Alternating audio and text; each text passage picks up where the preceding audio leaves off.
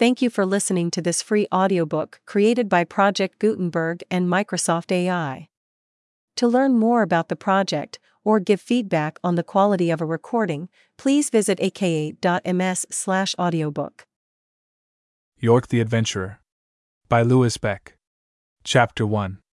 In that delightful and exciting book, written by Captain Joshua Slocum, and entitled, Sailing Alone Round the World, there is a part wherein the adventurous American seaman relates how he protected himself from night attacks by the savages by a simple, but efficient precaution. It was his custom, when he anchored for the night off the snow-clad and inhospitable shores of Tierra del Fuego, to profusely sprinkle his cutter's deck with sharp tacks, and then calmly turn in and sleep the sleep of the just, for even the horny soles of the Fuegian foot is susceptible to the business end of attack, and, as I read Slocum's story, I smiled, and thought of dear old Yorke and the Francesco. I first met Yorke early in the 70s. Our vessel had run in under the lee of the South Cape of New Britain to wood and water, and effect some repairs, for in working northward through the Solomon Group, on a special mission to a certain island off the coast of New Guinea, we had met with heavy weather, and had lost our foretopmast. In those days there was not a single white man living on the whole of the south coast of New Britain, from St. George's Channel on the east, to Dampier's Straits on the west, a stretch of more than 300 miles, and little was known of the natives beyond the fact of their being treacherous cannibals. In Blanche Bay only, on the northern shore, was there a settlement of a few adventurous English traders, the employees of a rich German company, and these were only acquainted with the natives in their own vicinity. Even the masters of trading vessels avoided the south coast of the great island, not only on account of the dangerous character of its inhabitants, but also because there was not, they thought, anything to tempt them to risk their and their crews' lives, for the shore nearly everywhere presented a line of dense unbroken forest, with but scanty groves of cocoa palms at long intervals, and even had there been many such groves, no communication could be had with the people. In the wild days of the 70s, the practice of cutting up and drying the coconut into what is known as copra had scarcely made any headway in those parts of New Britain, New Ireland, and the Solomon and New Hebrides groups which were visited by trading vessels. The nuts were turned into oil by a crude and wasteful process known as rotting. The captain of our little vessel was one of the oldest and most experienced trading skippers in the Western Pacific, grim, resolute, and daring, but yet cautious of his men's lives, if not of his own. So when he decided to anchor under the lee of the South Cape, he chose a part of the coast which seemed to be but scantily inhabited.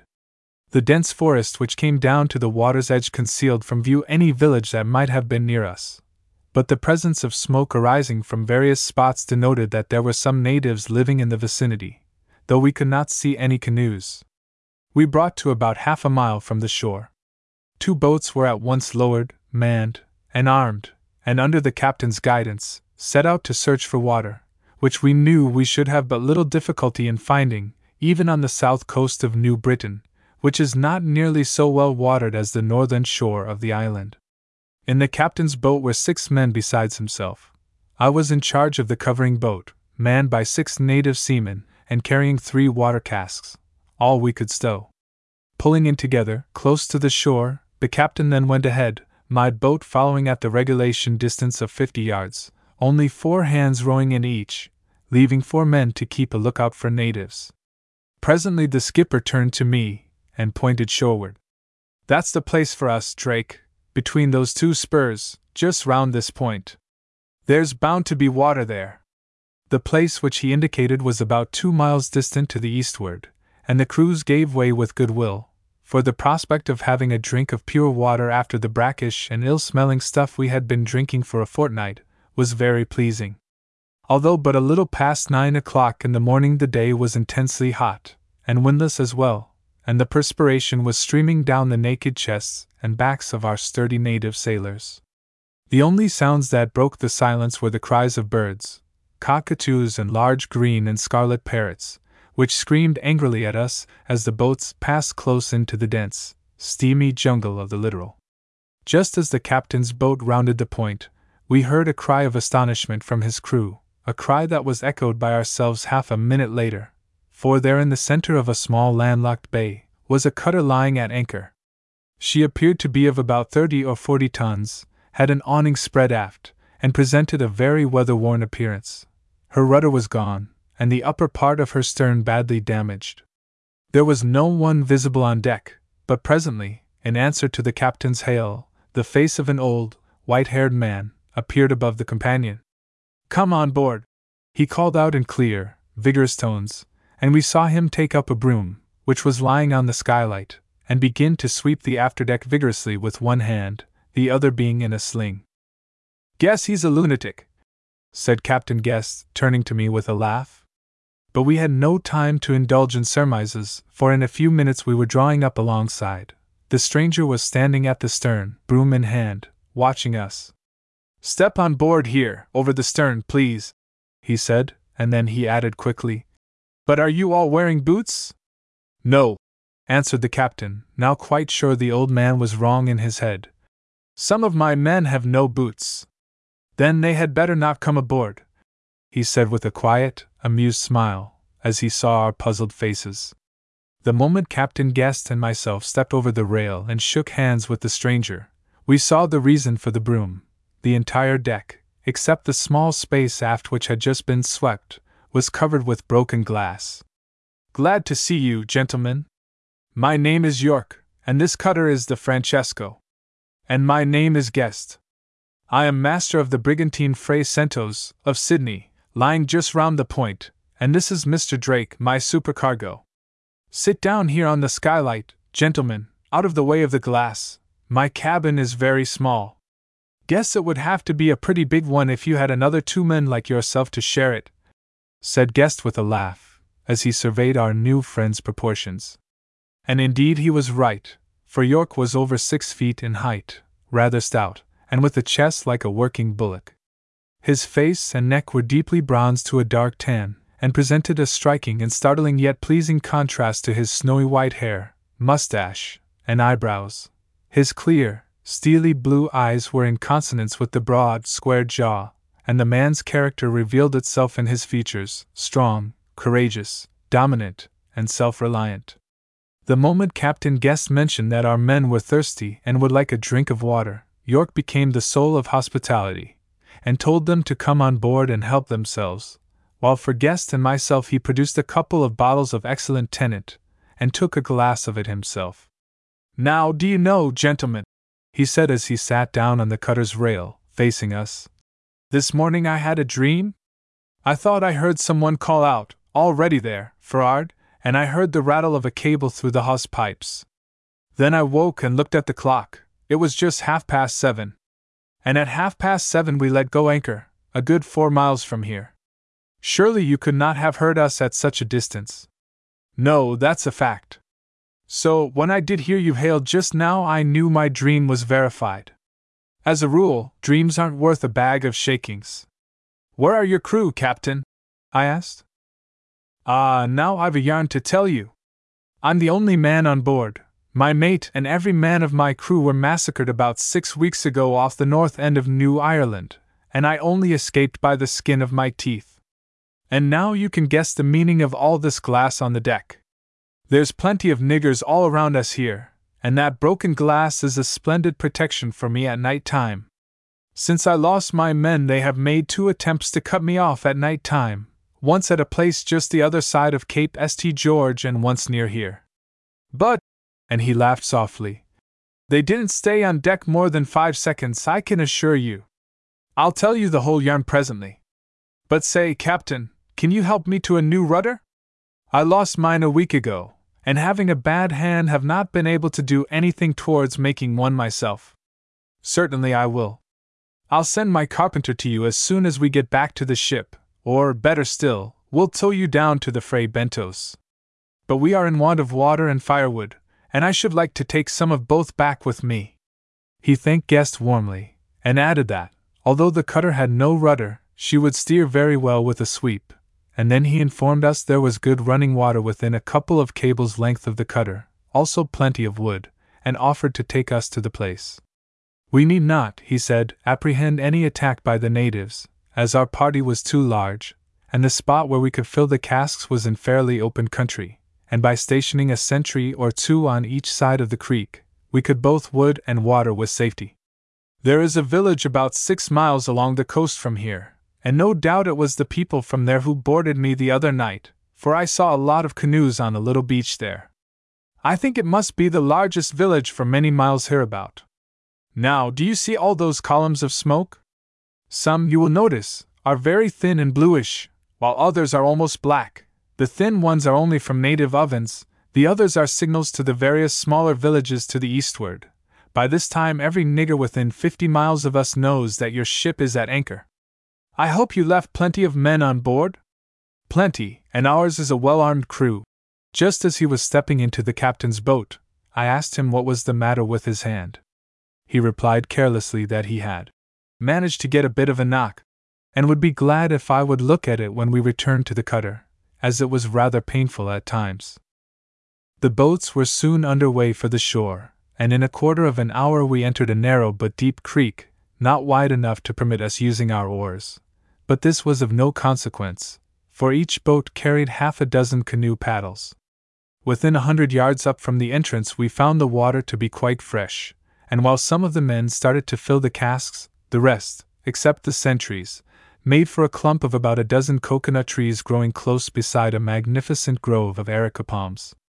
Every nut that was young enough to drink was quickly thrown down and carried to the boats. Then we set to work to collect firewood, and 2 or 3 dry, solid logs were dragged down into the creek, lashed together, and then, with them and the filled water casks in tow, we returned merrily to the Franchaises, hoisted up our water casks, swept up all the glass, shoveled it into a hogshead standing on the deck, hoisted her mainsail, and hove up her anchor, glad of having accomplished our task so easily and so quickly. A light air had sprung up, and the vessel, aided by the boats, made good progress towards our brigantine, despite the logs towing astern. Our new friend asked me if I would mind coming below with him, as it was past 3 o'clock, and quite time we had something to eat and drink. The cabin certainly was small, but was spotlessly clean, and exceedingly well furnished. It contained 3 bunks, 2 of which were hidden from view by neat cretonne curtains. "That was my poor young mate's bunk," he said sadly, "and the other was the boatswain's. Now, will you please pass these up on deck?" From a locker he took out a dozen or more of ale, 2 bottles of spirits, and a number of tins of beef, sardines, etc., together with an ample supply of biscuit. These I passed up to Guest, who, at York's request, ordered the boats alongside, so that the crews could get some dinner, and a stiff glass of grog all round. Then we ourselves ate a most hearty meal, rendered the more enjoyable by the deliciously cool beer, a liquor which, until that day, we had not tasted for quite 4 or 5 months. As soon as we had finished, I asked him to let me examine his hand. "Can you do a bit of cutting?" he asked, as I began to remove the bandages. "Rather," answered Guest for me. "Drake loves to dig out a bullet, especially, doesn't he, Napoleon?" Napoleon was one of our native crew, a short, nuggety little Tongan, who, in an attack made on our boats nearly a year before, had received a bullet in the calf of the leg. I had succeeded in extracting it without unduly mutilating the patient, for I had once acted as amateur assistant to a medical missionary in Samoa, and had seen a good many bullets extracted during a very lively 6 months' native war. When I saw the condition of York's hand, I was startled. It was enormously swollen from the tips of the fingers to the wrist, and badly lacerated and bruised all over the back, and presented a very dangerous appearance. The pain he had endured, and was enduring at the moment, must have been something atrocious, and I felt a sudden respect and admiration for a man who could attend to our wants before thinking of himself. "Good heavens!" said Guest sympathizingly. "How did it happen?" He told us that 10 days previously the cutter had struck on a reef in the night. She bumped heavily 3 or 4 times, but would have worked across the reef without serious damage, as there was a good breeze, had not a sea taken her on the bows, thrown her aback, and driven her stern first against the one exposed portion of the reef, tearing away her rudder, and smashing all the upper part of her stern. York, who was half stunned by the booms swinging over, and striking him on the head as he was rising to his feet after being hurled along the deck, felt that he had received an injury to his hand, which was bleeding profusely.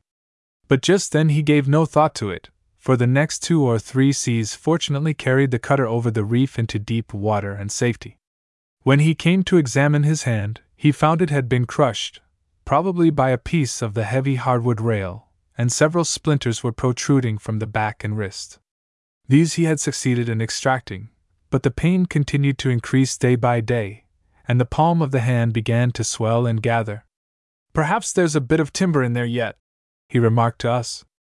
I thought so also, and so did Guest, and after torturing the poor fellow a few minutes, I located the exact spot, just below the ball of the thumb. "Captain Yorke," I said, "I can cut it out, I am sure. But, frankly, the thumb is a dangerous thing for an amateur surgeon to meddle with, and—" "I know," he interrupted quietly, "but I'd rather run the risk of lockjaw than the certainty of blood poisoning, and I know that is what it will turn to. Last night I made up my mind to cut into the damn thing this morning if that last poultice I put on had no effect. Now go ahead. There's a bottle of carbolic acid below, which will be useful, and my pocket knife has a razor edge." In less than 5 minutes I set to work, and in a few more, to my intense satisfaction, for I felt nervous, the thing was done, and I had extracted a piece of wood 1/2 an inch long, and as thick as a small quill. Then Guest and I carefully washed the wound over and over again in a solution of carbolic acid, and in half an hour the hand was bound up pro tem. Poor Yorke bore the pain without the twitching of an eyelid, and I felt a sincere thankfulness when, 2 hours later, we saw the change that relief from intense physical suffering had effected in his features. When we reached the brigantine, I was able to bandage the injured hand in a more shipshape and proper manner, as we had an ample supply of lint and other requirements, and within 10 days he could use his hand freely, though it took a much longer time for a thorough recovery. That he was deeply grateful to us he showed us in many quiet ways, and before he had been with us a week, both the captain and myself, and indeed, every one else on board the Fray Bentos had grown to like the man immensely, though at times he would become unaccountably moody and silent, and keep to himself, only speaking in answer to a direct question. But even then, he never attempted to directly avoid us, and was always civil, even to any of our native crew who might speak to him. "Guess he thinks a lot about those poor men of his," said Guest to me one day. That first evening we had a very pleasant supper. Yorke was with us, and during the meal he gave us a detailed account of his voyage, and of the massacre of his little vessel's company. Chapter 2. He had, he told us, bought the Francesco at Surabaya about 3 years before, and after making several trading voyages between Manila and the Ladrone Islands, voyages which did not pay as well as he had anticipated, he fell in with the master of a Hobart Town whaler, who strongly advised him to go farther eastwards and southwards, particularly about the Admiralty Group and their vicinity, where a few colonial vessels were doing very well, trading for coconut oil, bêche de mer, sandalwood, tortoise-shell and pearl-shell. Yorke took his advice and made a very successful voyage to the Admiralties, taking a cargo of pearl-shell to Singapore. This he sold very profitably, and was soon at sea again. On reaching the Admiralty Group, however, he was prevented from trading by the hostility of the natives, though on his previous visit they had been very friendly, and so, fearing that they might cut off the vessel, he decided to leave. He had with him a native of Yap, one of the Caroline Islands, a man who had wandered about the North and South Pacific from his boyhood. His name was Arguel, and he was not only a good seaman and an expert diver, but spoke fluently nearly a score of Melanesian and Micronesian dialects. On the evening of the day that the cutter left Cali Harbor, on Admiralty Island, Yorke called his 6 men together, and told them that he was very undecided what to do. I found out afterwards that he had a way of taking his crew into his confidence. "It pleases them," he said, "and has proved very useful on a number of occasions when their goodwill meant much to me." After telling them that he did not like to risk their lives by trying to return to Cali Harbor, he asked if they were willing to sail with him to the southwestern coast of New Guinea, where, he had heard, there was a great deal of pearl shell to be bought from the natives. At the same time he pointed out to them that it would be a risky undertaking. He had no chart of that part of the western Pacific, and if they lost the ship, they would stand but little chance of escaping from the cannibal natives. Then, he went on, this fellow Rul said that although he and the other natives on board were quite willing to go anywhere with me, he knew of a place only 2 days' sail away to the eastward where there was not only plenty of black-edged pearl-shell, but hawk-billed turtle-shell as well. He had, he said, been cast away there in a whale ship, and remained on the island 3 months, could speak a little of the language, and gave me the names of several villages and harbors, but did not know the name of the island as a whole. I brought up my chart, and in a few seconds I discovered the names he had mentioned. The island was New Hanover, and with the northerly breeze then blowing, I knew we should be there in 24 hours. So I made up my mind to try the place, for Rul was a thoroughly trustworthy fellow, and I knew I could depend on him. My mate was a young American named Ted Merriman, a native of New London, Connecticut, a fine sailorman and a good navigator. My boatswain, too, was one of the right sort, and, as for the rest, although they were all natives, they were good seamen, and I had never had a sulky look from any one of them since they first shipped with me. We anchored just off a village which Rul knew, and in a few minutes the people came off to us in crowds and filled the deck. Many of them recognized Rul, and they all showed great friendliness and eagerness to trade, and I, like a cocksure fool, was thrown off my guard. He ceased speaking, sighed, then lit his pipe and smoked in silence for a while, and it was evident to us all that, although he was not an emotional man, he was strongly affected by the memory of the tragedy, and reproached himself keenly. Everything went well for the 2 following days. He resumed, the natives had over 10 tons of good black-edged shell, all of which I bought from them, paying for it principally in tobacco. It was worth to me in Singapore about £65 a ton, and only cost me about £3 a ton, so you may imagine that I felt very well satisfied. Then, besides the pearl shell, I bought nearly 500 weight of splendid hawk-billed turtle shell, giving but 2 or 3 sticks of tobacco for an entire carapace of 13 plates weighing between 2 and 3 pounds, and, as you know, hawk-billed shell is worth $8 a pound in Hong Kong, and much more in London or Hamburg. Captain Yorke, said Guest with a laugh, you should not have told us this. Drake here is a very good fellow, but in business matters, as a supercargo, he'd cut the throat of his best friend. Don't believe that, Captain Yorke, I said, but at the same time I wish you had not told us of this place. You certainly have the prior right of discovery, and ought to have the benefit, so I promise you I will not repeat to our owners anything you now tell us. Yorke's face changed, and his bright blue eyes looked into ours with such a kindly expression that the fascination he already possessed over me deepened quickly. You and Captain Guest are welcome to my knowledge, but I trust you will use it for your own benefit, and not consider your owners. Tell me now, gentlemen, would they consider you? Would they give you a handsome bonus for putting, say, 5 or 6,000 pounds into their pockets? I dare say they would give us each a check for £50, said Guest meditatively. Then keep the thing dark, said the big man energetically. Keep it dark. Why should you, Captain Guest, and you, Mr. Drake, enrich your owners by imparting to them this information? I tell you, gentlemen, that all shipowners are alike. At least I never ran across any that showed much consideration for any one else's welfare. 9 out of every 10 will work the soul out of their shipmasters and officers, who, when they grow too old to go to sea, are chucked out into the gutter to die of poverty, unless they have laid by a nest egg for their old age. That is true enough, assented Guest. And our esteemed employers are no better than the general run. So we will look on what you have just told us as private. By and by we will all talk over the matter, and see if we cannot go into the thing together. Yorke nodded. I'm with you. I've always played a lone hand hitherto, but I think that I can pull very well with men like you. Then he resumed his story. On the morning of the 3rd day I went ashore with my gun to have a few hours shooting on a large swamp, situated about 3 miles inland from the village. One of the natives had told Rul that there were great numbers of wild duck and plover there, and offered to guide me to the place. So, telling Merriman that I would be back in time for dinner, I started with the guide. The gun I had with me was a double-barreled pinfire Lefaucheuse breech-loader, and just before I left the cutter, I put in a couple of cartridges, intending to have a shot at some cranes which I saw walking about on the beach. Most fortunately for me, they flew away before I could get near enough. Besides the gun, I brought with me a Sharp's rifle, as the guide said that we should most likely see a wild pig or two about the swamp. The rifle I gave to him to carry, but the 10 cartridges for it I put in my coat pocket, together with about 20 cartridges for the gun.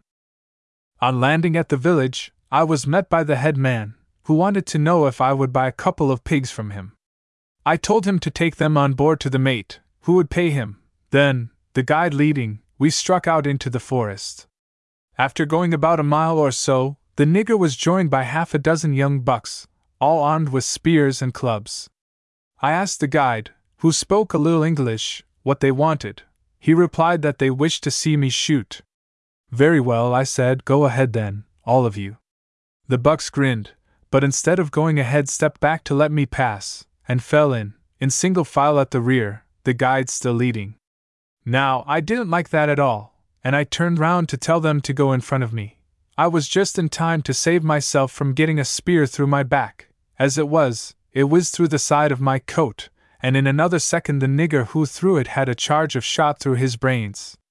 Then, slewing round, I was just able to drop the guide, who was running off with the rifle. I hit him in the back, and saw him fall, then took cover behind a big tree to load again. But every other nigger had vanished, and then I heard a sound that filled me with dread for those on board the cutter, the loud, hoarse bellowing of conch shells. I ran over to the guide, who was lying where he had fallen. I don't think he was mortally wounded, for he was quite 30 yards off when I fired. However, I made certain of him by cracking his skull with a long-handled club he carried. Then I loaded the Sharp's rifle, slung it over my shoulder by its sling, and started back for the village at a run, holding my shotgun ready cocked. When I reached the village, I could not see a soul. Every house was deserted, but from the sea front I could hear diabolical yells and cries. I had to run another 100 yards or more before I came in sight of the cutter, and the moment I did so, I saw that it was all over with poor Merriman and the others. The vessel was simply swarming with niggers, and surrounded by canoes, into which they were already throwing the plunder. I rested a minute or so to get my breath and steady my hand, and then opened fire. The cutter was not 200 yards away from where I stood, and the very first shot plumped right into the black, surging crowd on deck, and one nigger gave his last jump. I fired 3 more shots into them before they had time to get into their canoes, or spring overboard to swim ashore. Most of the canoes made off to the south, around a point, but 3 or 4 of them came right in towards me, heading for the village. I don't think any of them saw me, for I was lying down among the roots and debris of a fallen tree, just above high water mark. They came in, paddling like mad, but not uttering a sound. I waited till the first canoe was within 10 yards of me, and then fired both barrels of my gun in quick succession right into them, nearly blowing the chest out of the old chief, who was seated amidships, and wounding all the others. Then I got to work with my rifle again on the other canoes, and although the moment they saw me, the niggers jumped overboard and dived, I got one for every shot of the last 6 cartridges. Whenever one got into shallow water and stood up to run, down he went. Then, taking both shotgun and rifle by the barrels, I smashed them on a rock, tore off my clothes and boots, and started to swim off to the vessel, looking behind me every now and then to see if the niggers were following. But they had had enough of me, and their empty canoes were drifting about the bay. I got alongside, clambered up over the waist, and saw a sight I shall never forget. Every one of my poor shipmates had been ruthlessly slaughtered, and their mutilated bodies, stripped of every bit of clothing, were lying about the deck. A very brief examination showed me that every one of them was dead. In fact, their heads had been beaten to pulp, and each body was pierced through and through with spear wounds and hacked and chopped about with tomahawks, while the deck was just a puddle of blood, mixed with sticks of tobacco, pieces of print, knives, and all sorts of trade goods. The first thing I did was to try and hoist the mainsails so as to get under way, but the black devils had cut away a lot of the running gear, and the halyards had been severed and lay on the deck, ready to be taken on shore with the other loot littered about, though the sail itself had not been damaged. The jib and staysail, also, I could not hoist, They were lying in a heap on the windlass with the dead nigger on top, and further aft were another two of the gentry, one dead and one with a smashed thigh bone. I slung the wounded man overboard to the sharks, and then began to consider what was best to do. The niggers, I felt certain, would not tackle the cutter again, when they knew I was safe on board, but I determined to make certain. You notice those 2 brass 3-pounders I carry? Well, the first thing I did was to load them with heavy charges of round bullets, and some nuts and bolts. Then I got up a dozen or so of rifles, and plenty of ammunition, and laid them in readiness on the skylight, for, although the niggers had turned my cabin upside down when looting the ship, there were any amount of small arms and various stores in the little hatch under the cabin table. Besides these, I had some more in my own berth in a locker. Just as I was taking a long drink at the scuttlebutt, I saw some of the niggers creeping back to the village through the trees, and watching what I was doing. I soon let them know. The cutter had swung round, and was broadside on to the houses, so taking the gun on the port side over to the starboard, I secured it well, and then trained it with the other on the biggest house in the village, a sort of meeting house or temple, or some such darn thing. I can tell you, gentlemen, I felt as if I could laugh when I saw quite a score of the black swine go into this house, one after another. I had friction tubes in both guns, and waited for another 5 minutes, then I fired them one after another. Whether many or any niggers were killed I do not know, but there was a fearful howling, which did me good to hear, and the front of the house went into splinters under the heavy charges of the guns, and in 5 seconds the village was deserted again. Before I did anything more for my own safety, I got some sailcloth and rugs, and covered the bodies of my shipmates. The dreadful appearance they presented just unnerved me, and I felt like sitting down and crying. But I had to hustle. I wanted to get under way as quickly as possible before darkness came on, and it was now noon. First of all I rove the mainsail halyards, and then bent on the jib, stopping only now and then to fire a rifle at the village, just to let the natives know I was keeping my eyes skinned. Then I hoisted the mainsail and hove up my anchor without any trouble, for the wind was very light, and got a good cant off shore as soon as I ran up the jib. As soon as I was well away from the land, I stood north, about so as so clear Cape Queen Charlotte, the westerly point of New Hanover, and ran on for 3 or 4 hours, the vessel steering herself while I sewed up poor Merriman's and the boatswain's bodies as well as I could under the circumstances. I should have done the same for the natives had I had the time, especially for RUL, but I had not. About dusk I brought to, just off the cape, and dropped them over the side one after another, only just realizing, 10 minutes previously, that I was still stark naked. After rounding the north point of New Hanover, I stood away down the coast of New Ireland till I made Garrett Dennis Island, where I anchored for a couple of days, the natives being very friendly, and giving me all the fresh provisions I wanted for a little tobacco and some hoop iron. There was an old white beachcomber named Billy living with them. He seemed to do pretty well as he liked, and had a deal of influence with them, not allowing any one of them to hang about the vessel after sunset, and each night he slept on board with me.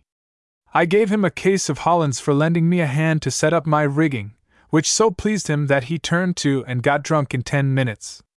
After leaving Garrett Dennis I had a hard struggle to make Cape St. George, on the south end of New Ireland. For 8 or 10 days I had rainy weather, with heavy squalls from the eastward, and did not feel very well into the bargain, for I had a touch of fever and ague. I asked him how he managed at night time as regarded sleep. He laughed quietly, and assured us that he never lost a night's rest during the whole of the time he was at sea. He would simply scandalize his mainsail without reefing it, haul the staysail sheet to windward, and let the cutter head reach till daylight. The Francesco, he said, and I afterwards found out that he was not overrating her qualities, was a marvelous little vessel for taking care of herself. Well, I jogged along till one Sunday morning, when I made the land between Cape Bougainville and Cape St. George. It had been raining in torrents for 2 days, and I was feeling a bit done up, so, picking out a quiet little bay with thick forest growing right down to the water's edge, and not a sign of a native or native house, I ran in and let go in 15 fathoms, but within a stone throw of the shore. And I'll be hanged, gentlemen, if I did not see, 10 minutes afterwards, the smoke of half a dozen signal fires rising over the trees from as many different places, and all within 3 miles of the cutter. However, I was too weak to heave up again, even had I felt inclined. I wanted to cosset myself up, and get a good sweating between thick blankets to drive some of the fever out of me, and niggers or no niggers, I meant to do so that day. Then I thought of a dodge, the broken glass trick. In the hold were half a dozen barrels of empty gin, beer, and whiskey bottles. We had put them aside to give to the Admiralty Island people, especially the women and children, who attached some value to them as water holders. I brought up 60 or 70 dozen, and smashed them up in a clean hogshead. Then I turned the whole lot out in a heap on the main hatch, got a shovel, and covered the entire deck fore and aft, first getting all loose ropes, and out of the way, as I did not want to get any glass in my own hands when I next handled the running gear. After that I went below, lit a spirit lamp, and made myself a big bowl of hot soup, real hot soup, a small tin of soup and bouillie, and a half bottle of Worcester sauce with a spoonful of cayenne pepper and a stiff glass of brandy thrown in. It touched me up, I can tell you, but I knew it would do me good as I lay down in my bunk, rolled myself in a heavy blanket, and piled over me every other rug and blanket I could find. In half an hour I was sweating profusely, for not only was the soup remedy working, but the little cabin, having every opening closed, was stiflingly hot. However, I stuck it out for a good 2 hours, till I felt I could stand it no longer, so I got up, unfastened my cabin door to get some air, and began rubbing myself down with a coarse towel. Heavens! It felt delightful, for although my bones still ached, and I was very shaky on my legs, my head was better, and my spirits began to rise. I put on my pajamas, went on deck, and had a look round. It was nearly dark, the rain had cleared off, a young moon was just lifting over the trees, and the little bay was as quiet as the grave, except for the cries of a colony of flying foxes which lived in a big 6-tree just a cable's length away from the cutter. I knew that the New Britain and New Ireland natives don't like going out after dark, and that if these people meant mischief to me, they would wait till just before daylight, when they would expect to find everyone on board asleep. So, feeling much better and stronger, I turned in at 8 o'clock, and slept till past midnight. I made some coffee, drank it, and laid down again, dozing off every now and then till just before dawn. Then I heard a sudden rush on deck, followed by the most diabolical howls and yells as 20 or 30 niggers jumped overboard with bleeding feet, many of them leaving their clubs lying on the deck. I put my head out of the cabin, and gave them half a dozen revolver shots, but I'm afraid I didn't hit any of the beggars. I got away on the same morning, and made a fine run right across St. George's Channel, and along the New Britain coast till I made Cape Roebuck. Once the cutter did a steady 9 knots for 30 hours. After running on that reef, I did not drop anchor again till I brought up off a rocky beach a few miles from here, and there the niggers made another try to get me, but the broken glass again proved effectual. "It's a mighty smart dodge, Captain Yorke," said Guest, as we rose and shook hands with him, for he was going to sleep on board his own vessel. Chapter 3. We lay under the lee of the South Cape or New Britain for nearly a fortnight, during which time we effected all the necessary repairs to our own vessel, and fitted Yorke's cutter with a new rudder. So far he had not told us anything further of his intentions as regarded either the further prosecution of his trading voyage, or its abandonment. At breakfast one morning, Guest told him that he, Yorke, could have a couple of our native hands to help him work the cutter to Manila, or any other port in the China seas, if he so desired. He stroked his big, square jaw meditatively. "That is very kind of you, Captain Guest," he said. "But to tell you the exact truth, I don't know my own mind at this moment. I've a hazy sort of an idea that I'd like to keep the Fray Bento's company for a bit longer. I can outsail you in light winds, and I really don't care what I do now. And if you can spare me a couple of hands, I could jog along in company with you indefinitely. But please understand me, I don't want to thrust myself and the Francesco into your company if you don't want me. As a matter of fact, I don't care a straw where I go, but I certainly would like to keep in company with you, if you don't object. Perhaps you would not mind telling me where you are bound?" Guest looked at me interrogatively. Well, Captain Yorke, I said, one confidence begets another. Your confidence in us is worth a heap of money to Guest and myself, and to be perfectly frank and straightforward with you, the captain and myself intended to lay a proposition before you whereby we three might possibly go into this new Hanover venture on our own hook. But Guest and myself are bound to our present employers for another 7 months. Yorke nodded. That will be all right. I'm ready to go in with you, either at the end of 7 months or at any other time which may suit you. You can count on me. I'm not a rich man, nor yet am I a poor man. In fact, there's £1,000 worth of stuff under the Francesco's hatches now. Well then, Captain Yorke, I said, as Guest here leaves me to do all the talking, I'll tell you why we are so far up to the northward, out of our usual beat. We heard in Samoa that a big ship, named the Sarawak, had run ashore and been abandoned at Rook Island, in Dampier Straits, between the west end of New Britain and the east coast of New Guinea, and both Guest and myself know her to be one of the largest ships out of Liverpool. She left Sydney for Hong Kong about 6 months ago with a general cargo. And there be pickings, for she is almost a new vessel, and her gear and fittings alone, independent of her cargo, ought to be worth £1,000. All we could learn at Samoa was that she had run up on a ledge of reef on Rook Island, and that the skipper, with 3 boats' crews, had started off for Thursday Island, in Torres Straits. Now, it is quite likely that, if she has not broken up, there may be a lot of money hanging to it. For your owners, said Yorke, with his slow, amused smile. Just so, Captain Yorke. For our owners, as you say. But even our owners, who are rather sharp people, are not a bad lot. They'll give Guest and myself a bonus of some sort if we do them good over this wrecked ship. And if you don't do them good? He asked, with the same half-humorous, half-sarcastic smile. If we don't, the senior partner in our highly esteemed sailor sweating firm will tell Guest and myself that we made a most reprehensible mistake, and have put the firm to a considerable loss by doing too much on our own responsibility. He nodded as I went on. We heard of this wreck from the officers of a French cruiser which called at Samoa while we were there. They sighted her lying high and dry on the reef, sent a boat ashore, and found her abandoned. She was bilged, but not badly, as far as they could see. On the cabin table was nailed a letter, written by the captain, saying that being unable to float the ship again, and fearing that he and his unarmed crew would be attacked by the savages, he was starting off in his boats for Thursday Island, the nearest port. Now, that is a big undertaking, and the chances are that the poor fellows never reach there. However, Guest and I thought so much of the matter that we hustled through our business in Samoa, and sailed the next day direct for Rook Island, instead of doing our usual cruise to the eastward. But we met with fearful weather coming up through the Solomon Group, lost our foretopmast, and strained badly. And here we are now, tied up by the nose off the South Cape of New Britain instead of being at Rook Island at work on that wreck.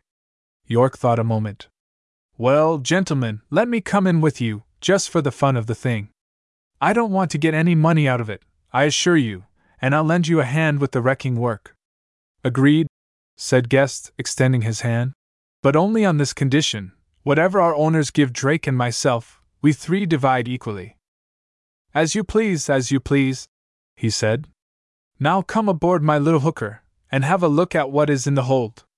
We went on board the Francesco with him, and made an examination of her small but valuable cargo, and Guest and I agreed that he had underestimated its worth by quite £400 or £500.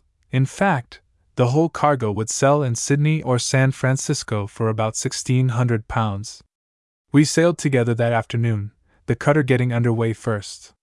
We had given Yorke 3 of our men, Napoleon the Tongan, and 2 other natives, and before 10 minutes had passed, Guest and everyone else on board the Fray Bentos could see that the Francesco could sail rings round our old brigantine, even in a stiff breeze, for the cutter drew as much water as we did, and had a big spread of canvas. By nightfall we were running before a lusty southeast breeze, the cutter keeping about half a mile to windward of us, and taking in her gaff topsail, when it became dark, otherwise she would have run ahead of, and lost us before morning. At daylight, when I went on deck, she was within a cable's length. Yorke was steering, smoking as usual, and no one else was visible on deck. I hailed him. Good morning, Captain. Where are your men? Taking it out in bunk O, he answered with a laugh. I came on deck about 2 hours ago, and told them to turn in until 4 bells. You'll ruin them for the Fray Bentos, sir, cried our mate with grumbling good humor. Why don't you start one of them at the galley fire for your coffee? Because I'm coming aboard you for it, was the reply. He hauled in the main sheet, lashed the tiller, went quietly forward without awakening his native seamen, and put the staysail to windward. Then he came amidships again to the main hatch, picked up the little dinghy which was lying there, and, despite his bad hand, slid her over the cutter's rail into the water as if she were a toy, got in, and sculled over to the brigantine, leaving the cutter to take care of herself. Charlie King, the mate of the Fray Bentos, turned to me in astonishment. He was himself one of the finest built and most powerful men I had ever met, not 30 years of age, and had achieved a great reputation as a long-distance swimmer and good all-round athlete. Why, Mr. Drake, that dinghy must weigh 300 pounds if she weighs an ounce, for she's heavy oak built. And yet with one gammy hand he can put her over the side as if she was made of brown paper. Yorke sculled alongside, made fast to the main chains, clambered over the bulwarks, and stepped aboard in his usual quiet way, as if nothing out of the common had occurred, and asked the mate what he thought of the Francesca as a sailor. King looked at him admiringly for a moment. She's a daisy, Captain Yorke. But you oughtn't to have put your boat over the side by yourself, sir, with that bad hand of yours. The big man laughed so genuinely, and with such an infectious ring in his voice, that even our Kanaka steward, who was bringing us our coffee, laughed too. The dinghy, he said, was very light, and there was no need for him to call one of the men to help him. As we drank our coffee he chatted very freely with us, and drew our attention to the lovely effect caused by the rising sun upon a cluster of 3 or 4 small thickly wooded islets, which lay between the 2 vessels and the mainland of New Britain, whereupon King, who had no romance in his composition, remarked that for his part he could not see much difference between one sunrise or sunset and another. One means a lot of wind, and another none at all. One means decent weather and another means rotten weather, or midland weather. Ah, Mr. King, you look at everything from a sailor's point of view, he said good-naturedly. Now, there's nothing gives me more pleasure than to watch a sunset and sunrise anywhere in the tropics, particularly if there's land in the foreground or background. I never miss a sunrise in the South Seas if I can help it. Presently we began to talk of the voyage, and I asked him a question, which only at that moment occurred to me, concerning himself before we met. I wonder, Captain Yorke, when your crew were cut off, that it did not occur to you to run down the west coast of New Ireland, between it and New Britain, to Blanche Bay, where there is a German station, and where you could have obtained assistance. It would have been much easier for you instead of that long buffeting about on the east coast. He made no answer at first, and I saw that his face had changed color. Then he answered slowly. Just so. I knew all about the Germans at Blanche Bay, but I did not want to go there, for very good reasons. Will you come aboard and have some breakfast with me? I'll send you back again any time you like. The sea is so smooth, as far as that goes, that I could run the cutter alongside, and let you step off onto your own deck. Just as we were pushing off from the brigantine, Guest came on deck, glass in hand, to have a look at the cluster of islands, at the same time calling out to Yorke and myself to wait a little. After scanning the islands from the deck, he went aloft for a better view, then descended and came aft again to the rail. Good morning, Captain Yorke. I've just been taking a look at those islands over there, and an idea has just come to me. But first of all, are they marked on your chart? They are on mine, but not even named, just dots. Neither are they on my big sheet chart, and I have no other of this part of the Western Pacific. Well then, here's my idea. I see from aloft that there is a good-sized blue water lagoon there, and as likely as not there may be pearl shell in it. Anyway, it's worth seeing into, and so if Drake and yourself like to take our boat and half a dozen men, you might have a look in there. I can't see any houses, but at the same time, be careful. You can run in with the cutter pretty close, and then go ashore in the boat. You are bound to find a passage into the lagoon somewhere or other. I'll send Tim Rotuma and George, 2 of our native crew who were good divers. With you in the boat, they'll soon let you know if there is any shell in the lagoon. If there is, light a fire and make a smoke, and I'll anchor the brigantine and come after you." I was delighted with this, and at once returned on board, while Yorke went off to the cutter to give his crew their instructions. In 10 or 15 minutes the whaleboat was over the side awaiting me, manned by 6 of our native crew, all of whom were armed with Snider carbines and revolvers. Pushing off from the Fray Bentos, we went alongside the Francesco to pick up Yorke, who was waiting for the boat. As the wind had now fallen very light, he suggested to me to make a start at once, leaving the cutter in charge of Napoleon, with orders to anchor if it fell calm, and he was on easy soundings. The morning was deliciously bright, clear, and for those latitudes at that season of the year, very cool. As the boat skimmed over the placid surface of the ocean, schools of bright silvery garfish and countless thousands of small flying squid sprang into the air and fell with a simultaneous splash into the water on each side and ahead of us. Then, George, a merry-faced, broad-chested native of Anna, in the Paumotu Islands, after an inquiring glance at me, broke out into a bastard Samoan Tokalawan canoe song, with a swinging chorus, altering and improvising as he sang, showing his white teeth, as every now and then he smiled at Yorke and myself when making some humorous play upon the words of the original song, praising the former for his skill and bravery, and his killing of the man-eating savages of New Hanover, his great strength and stature, and his kindly heart. A heart which groweth from his loins upwards to his throat.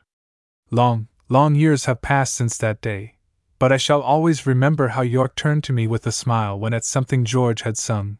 The rest of our crew burst into approving laughter. "What is he saying about me? Of course I can recognize that Ioka means Yorke," he said. "It's extremely personal, but highly complimentary to you. Now wait a bit, till they come to the chorus, and I'll try and translate it. There, he's starting." "Which goes," I said, "as far as I can understand, something like this: Mr. Yorke, warrior brave and fighter strong, Captain Yorke, the sailor captain, leader Yorke who fired so truly, slew the black, man-eating pigs of savages. Oh, the pity he is single! Oh, the pity he is single! Pull, men, pull!" The next verse says that did the world of women know that such a fine man as yourself was a bachelor, they would consume themselves with grief. I wonder why they should take it for granted that I am a single man. He laughed, as he began to fill his pipe, then he added quietly, "I may be a widower for all I know. I was married in Copenhagen 30 years ago, and have never seen my wife since, and trust I never may." Then in a moment he changed the subject, and I took good care not to mention the matter again.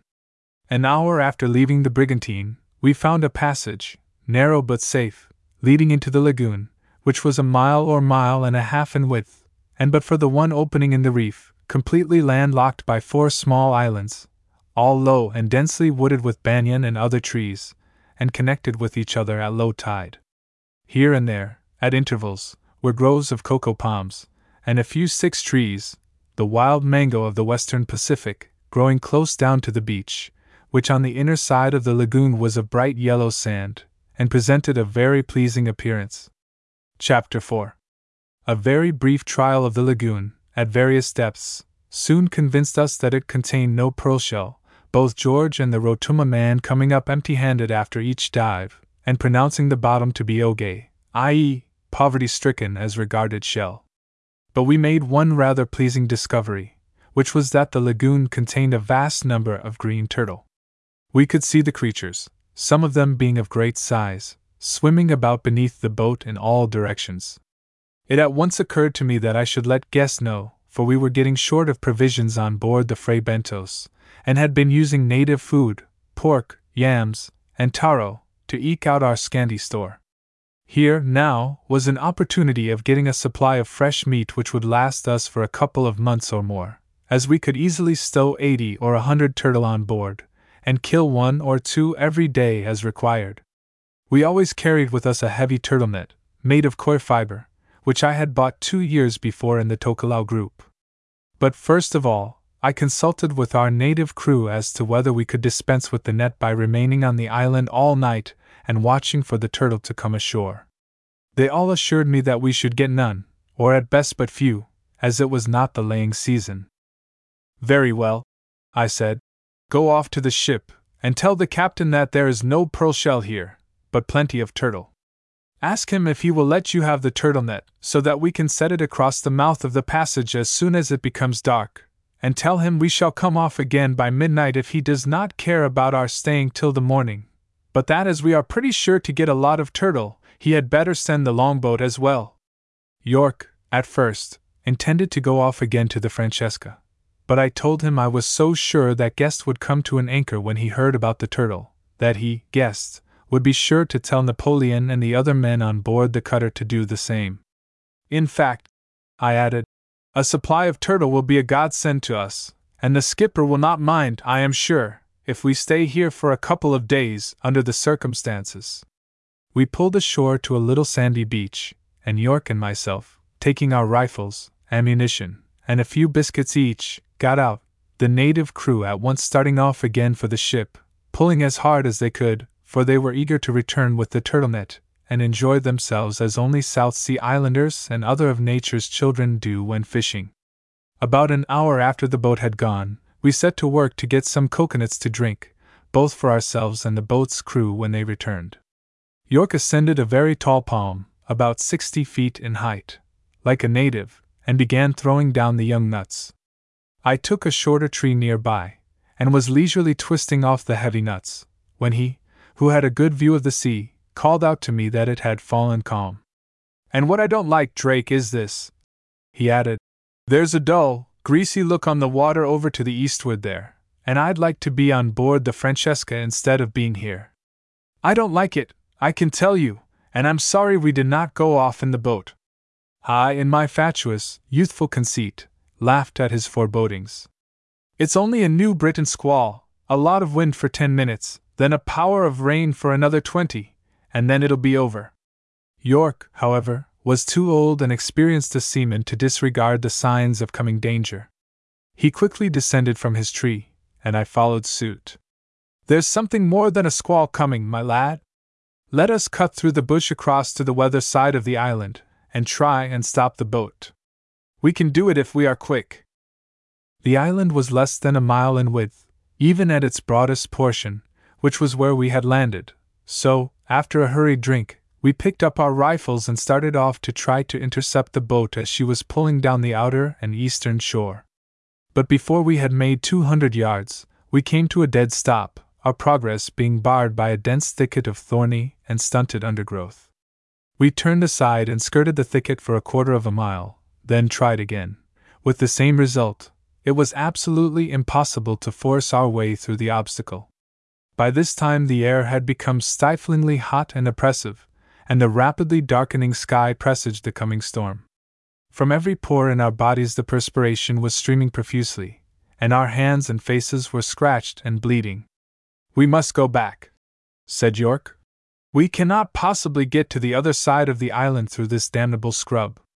The only thing we can do is to run along the inner beach of the island till we come to its end, wade across the reef, and try to stop the boat before she has gone too far.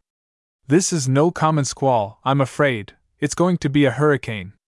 Come on." We started off at a run, along the hard sand, but before we had done the first quarter of a mile, I felt that I could go no further, for I was pumped out, could scarcely breathe, and felt a strange, unnatural faintness overcoming me, a not uncommon sensation experienced by many people just before a hurricane or an earthquake. "You must go on alone," I said pantingly to Yorke. "Leave me here. I'll be all right, even if I have to stop here a month of Sundays. I can't starve in such a place as this." Pitching his own and my rifle up on the bank above high water mark, he seized me and lifted me up on his back, telling me to hold on, as he meant to make a big try for the boat. It was no use my protesting. He set off again at a steady run, my weight apparently impeding his progress no more than if he had been carrying a doll instead of 10 stone. At last we gained the end of the island, where there was a break in the verdure, and from which we had a brief view of the sea before it was blotted out by the black wall of the coming hurricane. "We're done as far as getting on board is concerned," he said as I slid down his back onto the sand. But thank God, the boat is safe.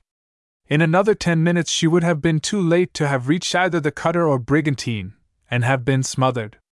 Look, Captain Guest is all ready, and so is the cutter.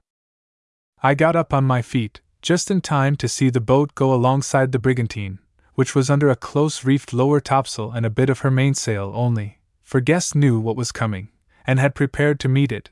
The cutter, too, was reefed down, and had taken her dinghy on deck. At that moment, however, both vessels were becalmed, but scarcely had the whale boat been hoisted up to the starboard davits of the Fray Bentos and secured, when the hurricane struck both vessels.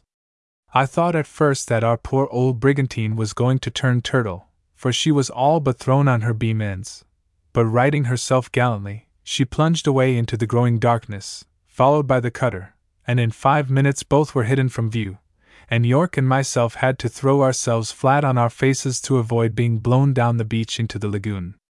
I had once, years before when a boy in Fiji, seen a bad hurricane, and was rather proud of my experience, but I never saw, and never wished to see again, such a truly terrifying and appalling sight as my companion and I now witnessed, for within an hour all nature seemed to have gone stark, raving mad. And I never expected to see the next morning's Sunday. I do not think it was the fearful force of the wind which so terrified me into a state of helplessness as the diabolical clamor, the clashing and tearing and rending asunder of the trees, accompanied by a prolonged howling mingled with a deep droning hum like one sometimes hears when a volcano is in eruption, and, in a minor key, the dulled roaring of the surf as the mighty seas swept over the outer reef, and broke over the weather shore with such tremendous force that the island seemed to tremble to its very foundations. Unable to make himself heard in the pandemonium roaring around us, Yorke turned to me, and gripping me by one hand, and shielding his eyes with the other from the hurtling showers of sand and pebbles which threatened to cut our faces to pieces, he managed to drag me along the beach to a low ledge of coral rocks, under the shelter of which we were protected from the fury of the wind, and, in a measure, safe from flying branches, though all along the beach cocoa palms were being torn up by the roots, or their lofty crowns cut off as if they were no stronger than a dahlia or some such weakly plant. As we crouched on the sand under the ledge of rock, a terrific but welcome downpour of rain fell, and we were able to satisfy our thirsts by pressing our mouths to crevices in the rock overhead. But we were not long allowed to remain undisturbed in our shelter, for, although the tide was on the ebb, the enormous influx of water, driven over the reef by the violence of the wind, so swelled the lagoon that we had to abandon our refuge and crawl on our hands and knees up over the bank, and thence into the thorny scrub, where we were at least safe from falling trees, there being none near us. "I must try and get our rifles before it is too late," shouted Yorke in my ear. "I know the place, but if I don't get there pretty quick, I shall never be able to recognize it. Stay where you are until I get back, then we'll try and find a better camping place before night comes on, if this little tin pot island isn't blown out of the water over on to New Guinea in the meantime."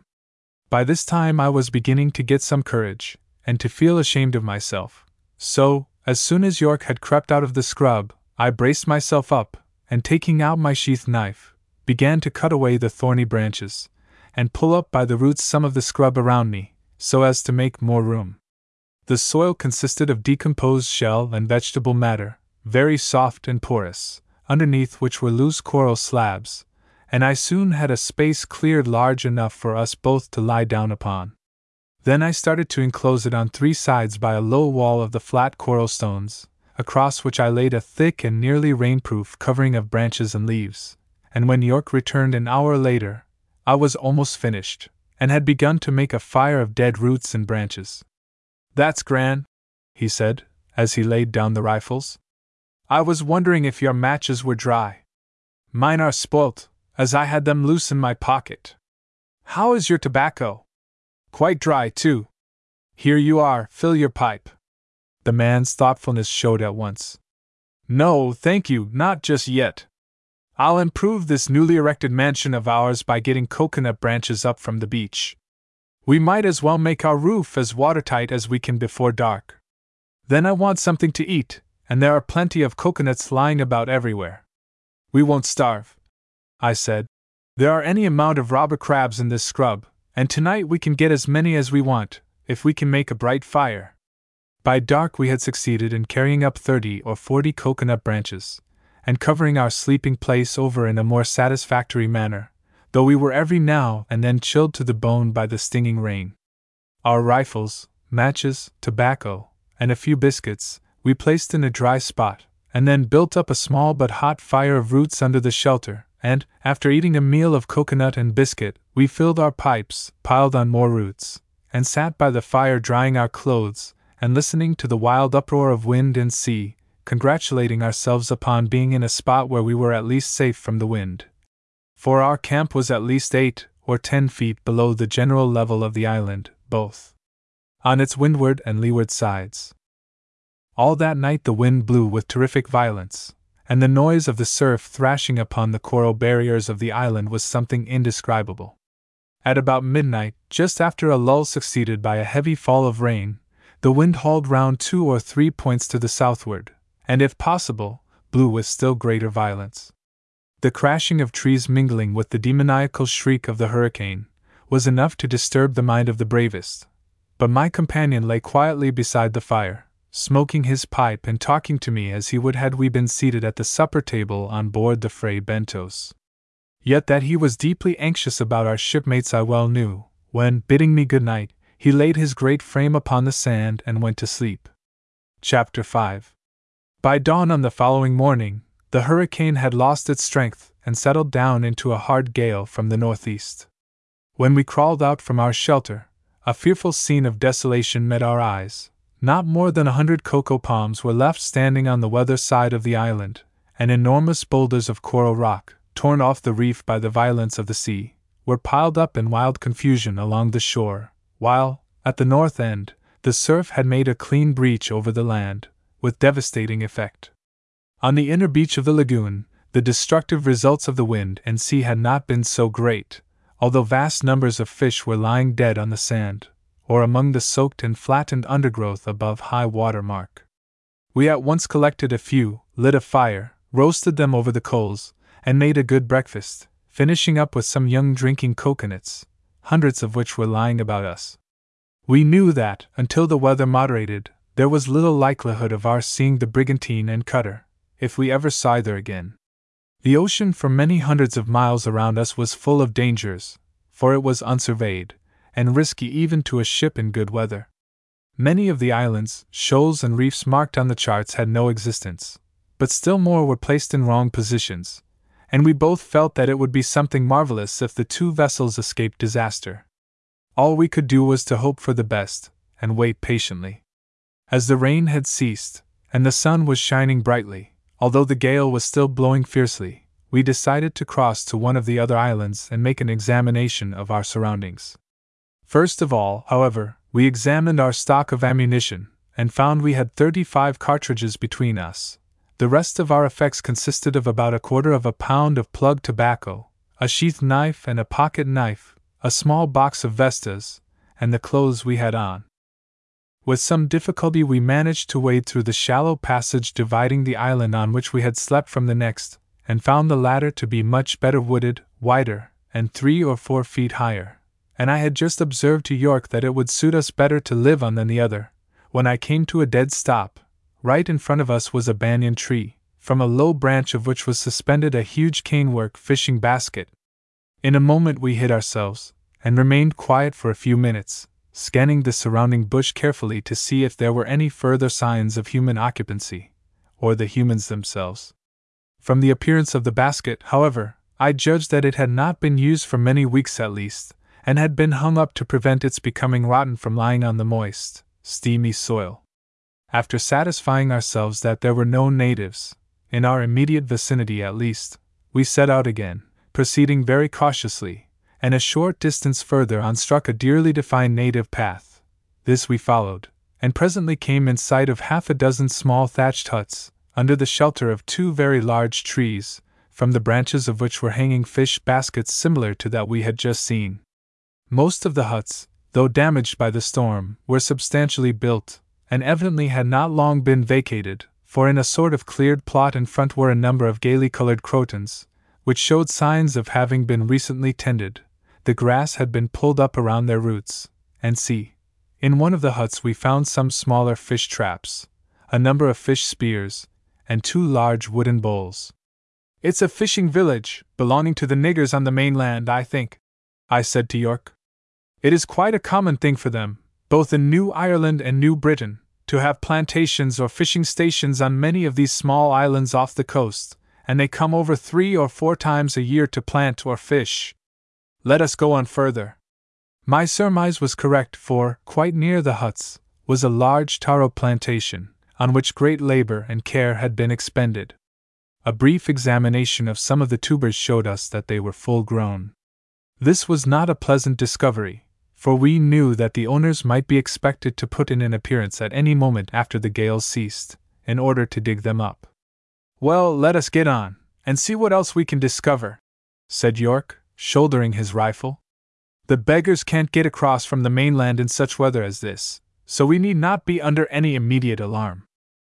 By 2 in the afternoon we had thoroughly examined the whole of the 4 islands, but found no more houses, though on all of them we came across the inevitable fish traps, and also a good-sized bamboo fishing raft, lying far up on the beach. This we at once carried off, and were about to hide in a thicket, little thinking it would prove such a dangerous acquisition, when Yorke suggested a better course. "It would be a mistake," he said, "to leave the raft so far from our sleeping place, instead of taking it away, when not only should we have it near us in case of a sudden attack by the natives, but we could utilize it for fishing, and that by removing it to the southernmost islet, which was farthest away from the fishing village on the largest island, we could easily conceal it from view. The natives, he argued, would be bound to search for it on the islet where they had left the thing, and would conclude that it had been washed away in the hurricane, and therefore were hardly likely to come down to the southern islet, the inner beach of which could be seen from nearly every point on the lagoon. So," he went on, "you see that if the black gentry do think that their raft might have been carried down to the inner beach of the south islet, they will only need to use their eyes to show them it isn't there. But it will be snug enough on the outer side of the island, where they won't dream of looking for it, and where we can use it whenever we like, for we'll shift our camp down there today. God knows how long we may have to live here if anything has happened to the Fray Bentos and the Francesca, and so we must run no needless risks." "Right," I assented. "And see, the wind is falling steadily, and there's not much of a swell inside the lagoon now. Why not let us try and take the raft away with us at once, instead of coming for her in the morning?" We cut down a couple of young saplings for poles, carried the raft to the water, and launched it. It was big enough to support 5 or 6 people, but floated like a feather, and to our delight, we found that we could pull it along in shallow water with the greatest of ease. By 4 o'clock we reached the island, and carried our craft up from the inner beach into a clump of trees. This spot, we thought, would make a good camp, as from it we commanded not only a good view of the lagoon, but of the sea to the south and west, and we felt certain that if Guest turned up all right, he would look for us at this end of the atoll, even if he made it from the northward, and had to run the coast down. By supper time we had fixed ourselves up comfortably for the night. The rain now only fell at long intervals, the wind had fallen to a strong, steady breeze, and we made up a fire, and cooked some more fish, of which there were still numbers to be had on the beach merely for the trouble of picking them up. Then we ate our supper, smoked a pipeful of our precious tobacco between us, and discussed our plans for the morrow, Yorke listening to my suggestions as if they were put forward by a man of his own age and experience, instead of by one who was as yet but a young seaman, and a poor navigator. "I am quite sure," he said in his slow, quiet way, as he passed me the pipe, "that you and I will get along here all right for weeks, months, years even, if it has pleased the Almighty to take our shipmates, and we have to live here till we are taken off by some ship, or can build a boat. Your knowledge of ways and means of getting food, and living in such a place as this, is of more value than my seamanship and knowledge of navigation. Come, let us get out to the beach and take a look at the weather." He placed his hand on my shoulder in such a kindly manner, as his bright blue eyes looked into mine, that, with the impulsiveness of youth, together with my intense admiration for the character of the man himself, I could not help saying, "Captain Yorke!" Please don't think I was boasting of what I could do in the way of getting food for us, and all that. You see, I have been in the South Seas ever since I was a kid, and by nature I'm half a Kanaka. I've lived among natives so long, and he held up his hand, smiling the while. I'm glad to have such a good comrade as you, Drake. You have the makings of a good sailorman in you, but you're too quick and excitable, and want an old wooden-headed, stolid buffer like me to steady you. Now let us start. We walked across the narrow strip of land to the weather side, and sat down upon a creeper-covered boulder of coral rock. Before us the ocean still heaved tumultuously, and the long, white-crested breakers thundered heavily on the short, fringing reef. But overhead was a wondrous sky of myriad stars, set in a vault of cloudless blue. The gale is blowing itself out, said my companion. We shall see a fine day in the morning. And, Drake, we shall see the brigantine back in 3 days. I hope so, I said laughingly, but I'm afraid we won't. Both the brigantine and cutter must have had to heave to, or else run, and if they have run, they may be 200 miles away from here by now. And I think that guest would run to the westward for open water, instead of heaving to among such an infernal lot of reefs and shoals. Whatever he may have done, he, and my cutter too, are safe, and we shall see them back in 3 days, he reiterated, with such quiet emphasis, and with such a strangely confident, contented look in his eyes, that I also felt convinced the vessels would, as he said, turn up safely. We sat silent for some minutes, watching the sea, and noting how quickly the wind was falling, when presently my comrade turned to me. You asked me why I did not try to make the German head station in Blanche Bay, after my crew were killed, he said.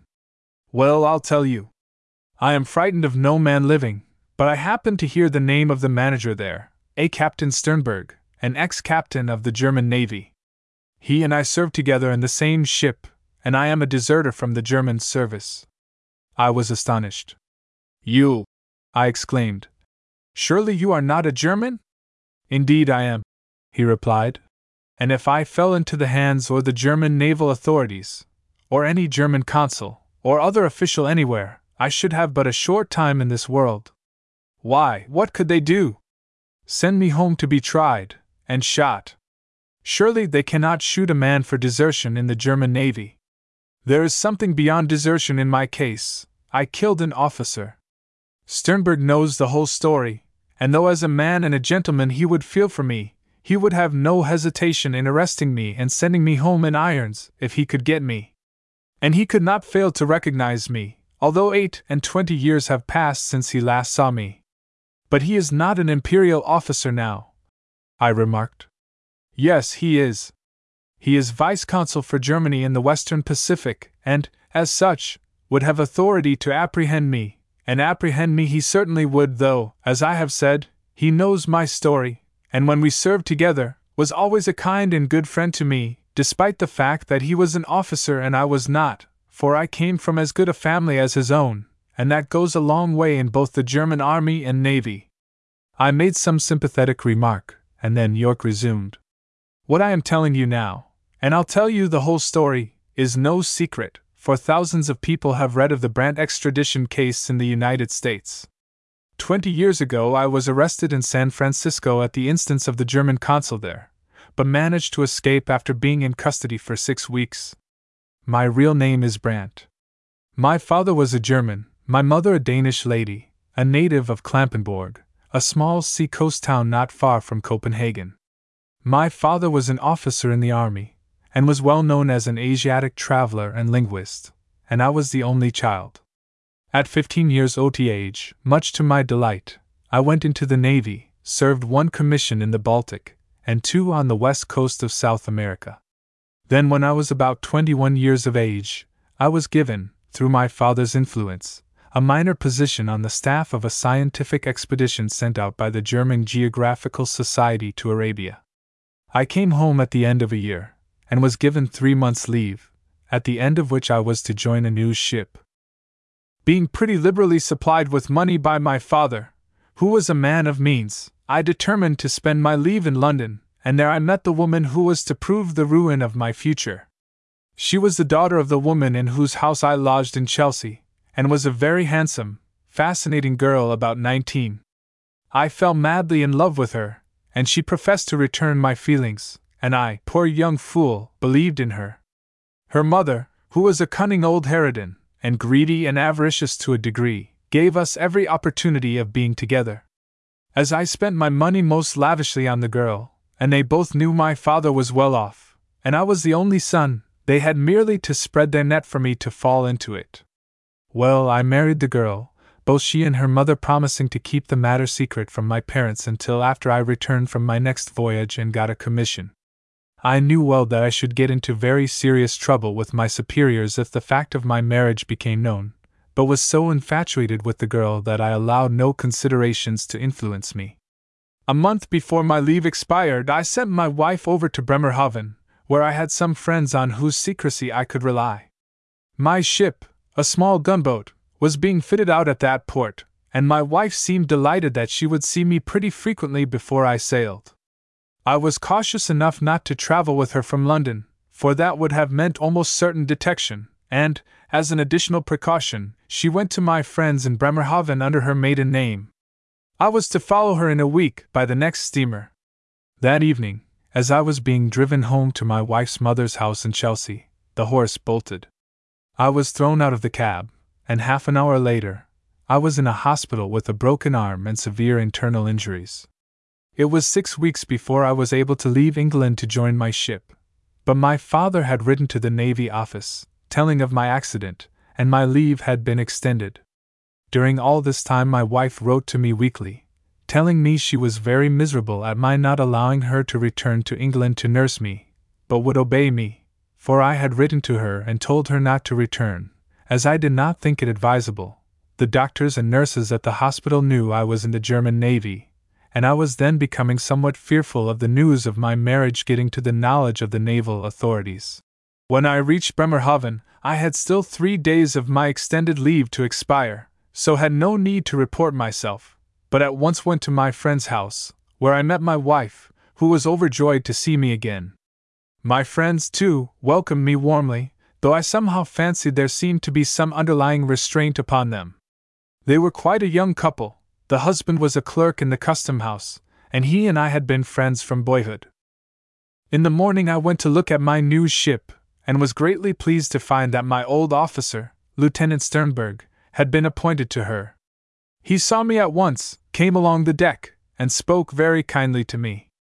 Whilst he was talking to me, an officer from the port guard ship came on board.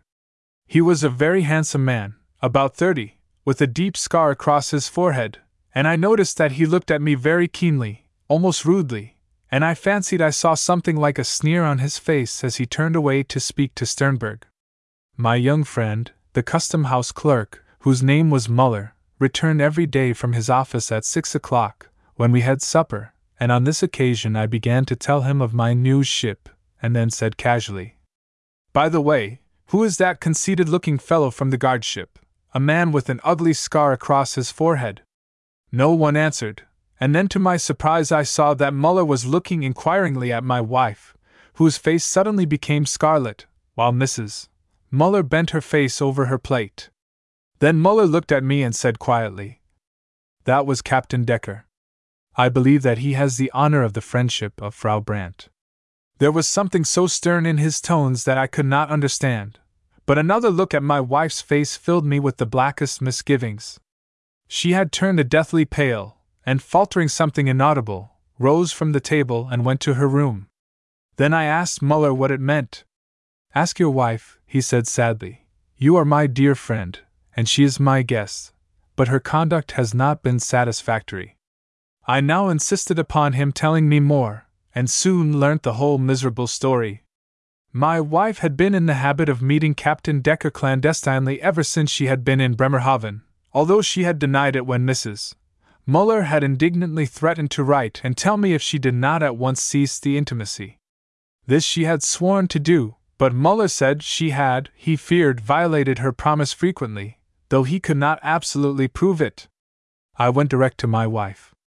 Instead of a shrinking, trembling woman, I found a defiant devil, a shameless creature who coolly admitted her guilt, told me that she had never cared for me, and that she had only married me to escape from the monotony of her London life with her mother, if she was her mother, she added with a mocking laugh. Thank God I didn't hurt her. The revelation was a heavy one, but I braced myself up, and the rage and contempt that filled me were mingled with some sort of pity. I did not even reproach her. I had in my pockets about £30 in English gold. I put down 20 on the table. There are £20, I said, take it and go. I will send you another £200 as soon as I can communicate with my father, on one condition. What is it? She said sullenly. That you'll never try to see me, or harass me again. If you do, by God, I'll kill you. I promise you that much, she replied. In half an hour she had left the house, and I never saw or heard of her again. That evening I made special preparations. First of all I wrote to my poor father, and told him everything, and bade Muller and his wife goodbye, telling them I was going on board my ship. They, pitying me deeply, bade me farewell with tears. But I had no such intention. I wanted to settle scores with the man who had wronged me. At a marine store dealer's that night I bought 2 common cutlasses, and waited for my chance. I had learnt that Decker went to the service club on certain evenings, and stayed very late. My time came the following night. I saw my man come out of the club, and followed him closely till he entered a quiet street. Then I called him by name. He turned and faced me and asked me angrily what I wanted. I am Theodore Brandt, I said, and handed him one of the 2 cutlasses I was carrying under my overcoat. The man was no coward, and fought well, but in less than a minute I ran him clean through the body.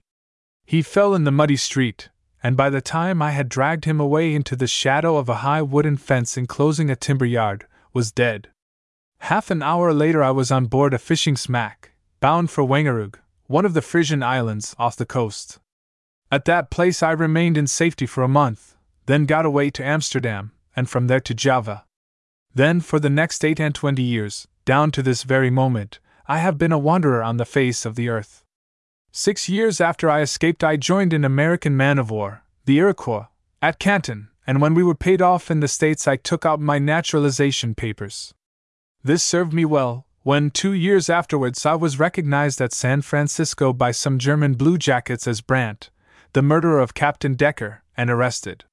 Fortunately, I had money, and while the German consul was trying hard to get me handed over to the German naval authorities on the Pacific coast, my lawyers managed to get me out on bail. I got away down to the Hawaiian Islands in a lumber ship, and well, since then I'd been knocking around anywhere and everywhere. Come, let us turn in. Chapter 6. At dawn the wind had died away to a light breeze, and the sun rose to shine upon an ocean of unspecked blue. To the eastward, the slopes of New Britain were hidden from our view by a thick mist, only the tops of some high mountain peaks far inland showing above, and there seemed to be every appearance of the fine weather lasting. This gave us much satisfaction, and after a bathe in a rocky pool on the reef, we ate our breakfast of fish and coconut with good spirits, then filling our pipes, went down to the inner beach to bask in the glorious sunshine. If this sort of weather keeps up, I remarked to Yorke, I'm afraid your prediction about our seeing Guest and the cutter in another 2 days won't be verified. It'll fall calm before noon today, and may keep so for a week. I've known a calm to last for a solid 10 days on the north side of New Britain. Perhaps so, he replied. But then the current about here sets strongly to the eastward, and somehow I feel certain that, wind or no wind, we'll see the ships. Well, if we do, you ought to give up sailoring, Captain Yorke, and go into business as a prophet. I for one would always come to you for a tip. But joking apart, let us imagine that Guest or the cutter did not run far to the eastward, but hove to, and as soon as the hurricane had blown itself out, headed back for us. In such a case, both vessels may be within half a day's sail of us at this very moment. That is quite possible. It is also possible they may be within 20 miles of us, becalmed. It would not surprise me if Guest actually drifts in sight of these islands, and comes to look for us in his boat. Now that brings me to the kernel of my imagination. I think it very likely he may have no boat to send, and he gave me a mighty thump on the back. Good boy! I know what you're thinking of, the raft. Exactly, Captain. So don't you think it would be as well for us to turn to at once, and make a couple of good paddles? Though in an emergency the butt ends of dry coconut branches do very well for paddles. Then I went on to say that it was quite likely that Guest had lost both his boats, and the cutter her dinghy, before there was time to have them properly secured, and that the brigantine had lost the whaler, which had brought us ashore, I was sure of, for she had, as I have mentioned, been nearly thrown over on her beam ends when struck by the first blast, and the boat must certainly either have been hopelessly stove when she was forced below, or torn away from the davits by the weight of water in her when the ship righted herself. We set to at once with a good will, Yorke overhauling the cane fastenings with which the great bamboos were lashed together, whilst I went along the beach in search of some young footer trees, the wood of which is soft when green, but dries hard, and could be easily worked, even by such a tool as a sheath knife. A quarter of a mile from our camp I found just what I wanted, 3 or 4 young footer saplings lying on the ground, torn up by the roots. Taking 2 ot the best, I stripped off the branches, and returned to my companion, who was still at work on the raft, relashing its timbers wherever needed. In a couple of hours I had made quite a decent pair of paddles, each about 4 feet in length, and with 4 inches of blade in the widest part. Then Yorke, having finished with the raft, went with me along the beach, and collected some old coconuts for food, and some young ones to drink, for, as my comrade observed, one never knew what might happen, and it would be as well to have some provisions all ready to hand in case of emergency. There were still thousands of dead fish to be seen everywhere lying on the sand, cast up among the debris above high water mark, but these were now turning putrid, and of no use. We had noticed a huge banyan tree not far distant from our sleeping place, which was the roosting and breeding place of a vast number of whale birds, so Yorke proposed that we should go there, and see if we could kill some by hurling sticks at them. We had often seen this done by the natives of the Western Caroline Islands, for the birds are very stupid, and allow themselves, when not on the wing, to be approached quite closely. We cut ourselves each a half dozen of short, heavy throwing sticks of green wood, and set out for the rookery, and within an hour had killed 30 or 40 of the poor birds, some of which we at once picked, cleaned, and roasted. We had no lack of salt, for every rock and shrub above high water mark on the weather side of the island was covered with a thin incrustation of it, caused by the rapid evaporation of the spray under a torrid Sunday. The remainder of the birds we cooked later in the day, intending them as a stand-by. In the afternoon we again bathed, this time in the lagoon, and Yorke, who was one of the strongest and swiftest swimmers, for an European, that I had ever seen, succeeded in capturing a turtle which was lying asleep on the surface of the water, and brought it ashore, but it proved to be so old and poor that we let it go again in disgust. Towards the close of the day we again crossed the islet to have a better look at the New Britain shore, the heavy mist which had hung over it most of the day having now vanished. That the native owners of the plantations would put in an appearance before many days had passed I was certain, for they would be anxious to see what damage had been done by the hurricane, and no doubt dig up some of the taro, which, as I have said, was fully grown.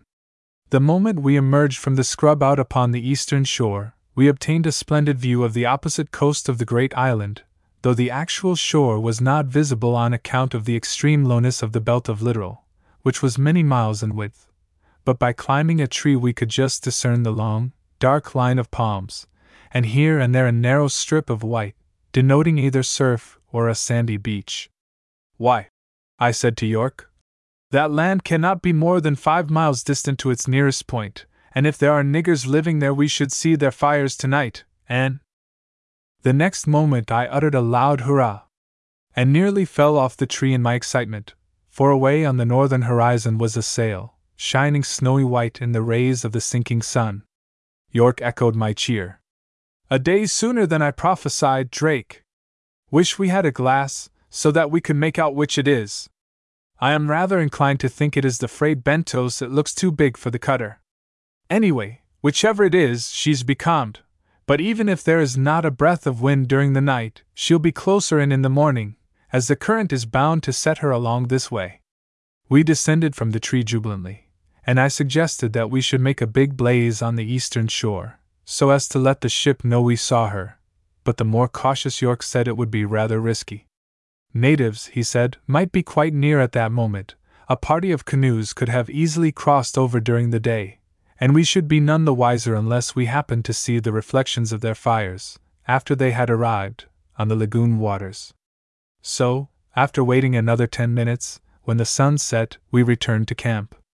"Let us kill the fatted calf and divide it between us," said my companion, taking our plug of tobacco and cutting it in halves. "I'm going to smoke all night, or at any rate until I fall asleep. Did you see how the sun set? Well, that thick, yellow haze means a calm tomorrow, to a dead certainty, and I shouldn't be a bit surprised if we see Guest pulling into the lagoon at daylight, that is, if he has a boat left." I do not think either of us slept for more than a quarter of an hour that night. That Yorke could have done so, I do not doubt, but I would persist in talking, getting up, walking about, and smoking, and he, good-naturedly, kept awake on my account. The night was wondrously calm and beautiful, so calm and quiet that there was not the slightest surf on the outer reef, and the only sound that broke the silence would be the croak of some night-fishing bird, as it rose, prey and bill, from the slumbering lagoon. As soon as ever we could see our way through to the other side of the island, we were afoot, unheeding the drenching we got from the dew-soaked trees whenever we touched a branch. Within 5 minutes after we had emerged out into the open the sun rose, and a cheer broke from us when we saw both the cutter and the brigantine lying becalmed about 4 miles away, between the islet and the mainland of New Britain, and almost abreast of where we stood. "They have both lost all the boats, I am almost sure," said Yorke. "Or we should see one coming ashore, unless, indeed, a boat is already pulling down the lagoon on the other side. Let us wait an hour. That will decide us what to do. If we see no boat between now and then, we can be assured that Guest has none to send, and that he is waiting for a breeze, so that he can run in close to the reef, and try to get within hail of us. I dare say that he has a raft of some sort already made, and is trying to get closer to the land to send it ashore for us. So we'll give him a pleasant surprise." We waited impatiently till the hour had passed, but could see no sign of a boat putting off from, or on the way from the brigantine, and were then certain that she had none to send, as if it had left the vessel, even at daylight, it would have entered the lagoon and been with us by that time. Whilst we were waiting we had piled together on the shore a great heap of dried coconut branches, on top of which we threw masses of a thick, green, saline creeper. This heap we lit as a signal, and a pillar of dense smoke rose high in the windless atmosphere. It was answered by Guest in a few minutes, not by a gun, as we expected, but by a similar signal of smoke, caused by a mass of cotton waste being soaked in coal tar and ignited. "He's answering us!" exclaimed Yorke. "Now, let's get the raft launched and make a start." We tore back through the scrub to our camp, I panting with excitement, Yorke as cool as ever. Carrying the raft down to the water, we quickly put on board the bundles of young coconuts, not deeming it worth while to bother with the old ones and the cooked birds, as we quite expected to be alongside the Fray Bentos within 3 hours at least, the sea being as calm as a mill pond, and the raft very light. "Go easy, my lad, go easy," said Yorke with a smile, as he saw the state of flurry I was in. "We've got 2 or 3 hours paddling to do, so don't knock yourself up needlessly. Now, what about our rifles?" I had actually forgotten them, but at once ran back for them, the cartridges we always kept in our pockets, and picking one up in each hand, tore down the bank again, caught my left foot in a vine, and pitched upon my nose on the top of the broken coral and pebbles covering the beach with such violence that had it not been for the muzzle of the rifle I was carrying in my right hand plunging into the loose stones, and bringing me up sharply, I might have broken my jaw against a big boulder, which just caught me on the chin. Pretending I was not hurt, though my chin was skinned, and my shoulder was strained, I picked myself up, handed the rifles to Yorke, and said I was ready. "Take a drink first," he said in his authoritative, yet sympathetic way, as he opened a young coconut. "Then fill your pipe and rest a while. We're in no hurry for 10 minutes. Poor chap, you did do a flyer. Talk about the Gadarene swine! Why, you could give them points in running down steep places." I certainly had given myself a tremendous shaking, for I felt quite dizzy, but after a few draws at my pipe, said I was fit to paddle the raft to Cape Horn. We pushed off, then pulled along shore till we came to the passage, which was as smooth as glass. Here, on account of the deep water, we had to take to our paddles, and were soon out in the open sea, heading for the vessels. The sun was intensely hot, but we took no heed of it, and congratulated ourselves upon having such a calm sea, instead of having to paddle against the swell, which would have greatly impeded our progress. For the first mile or so we went along in great style, then, to our consternation, we suddenly ran right into a heavy tide rip, and away we went at the rate of 3 or 4 knots an hour to the southeast, and towards the New Britain shore. The belt or tide rip seemed to be about a mile in width, and although we paddled furiously in the endeavor to get out of the whirling, seething stream, it was in vain.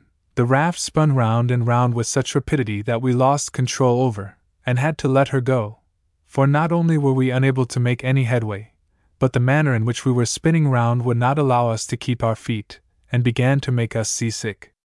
After half an hour or more of this, we at last saw a chance of getting out of the rip into a side eddy, and putting forth all our strength, we just succeeded in doing so, only to be menaced by a fresh and more alarming danger. Yorke, dashing the pouring perspiration from his brow with his hand, had just stood up to get a look at the brigantine and cutter, when he uttered an oath. "By God, we're in for it now! Look, here's 4 canoes, filled with niggers, heading dead on for us. The beggars see us, too!" I stood up beside him, and saw, about 1/4 of a mile away, 4 canoes, each of which was carrying 6 or 8 natives, coming towards us at a furious rate. They were, like all New Britain canoes, very low down in the water, which, together with our own troubles when we were in the tide rip, had prevented our seeing them long before. "Lucky we have not wasted any of our cartridges," said Yorke grimly. "We'll give them all the fight they want. But let them get closer, while we head back for the ships. We must get out of this current. We can lick the niggers easy enough, but if we get into that tide rip again, we'll be carried out of sight of the brigantine by midday." Plunging our paddles into the water, we sent our bamboo craft along till we were in absolute safety as far as the tide rip was concerned. Then Yorke laid down his paddle. "We're all right now, Drake, and now we'll give these man-chawing beggars a bit of a surprise.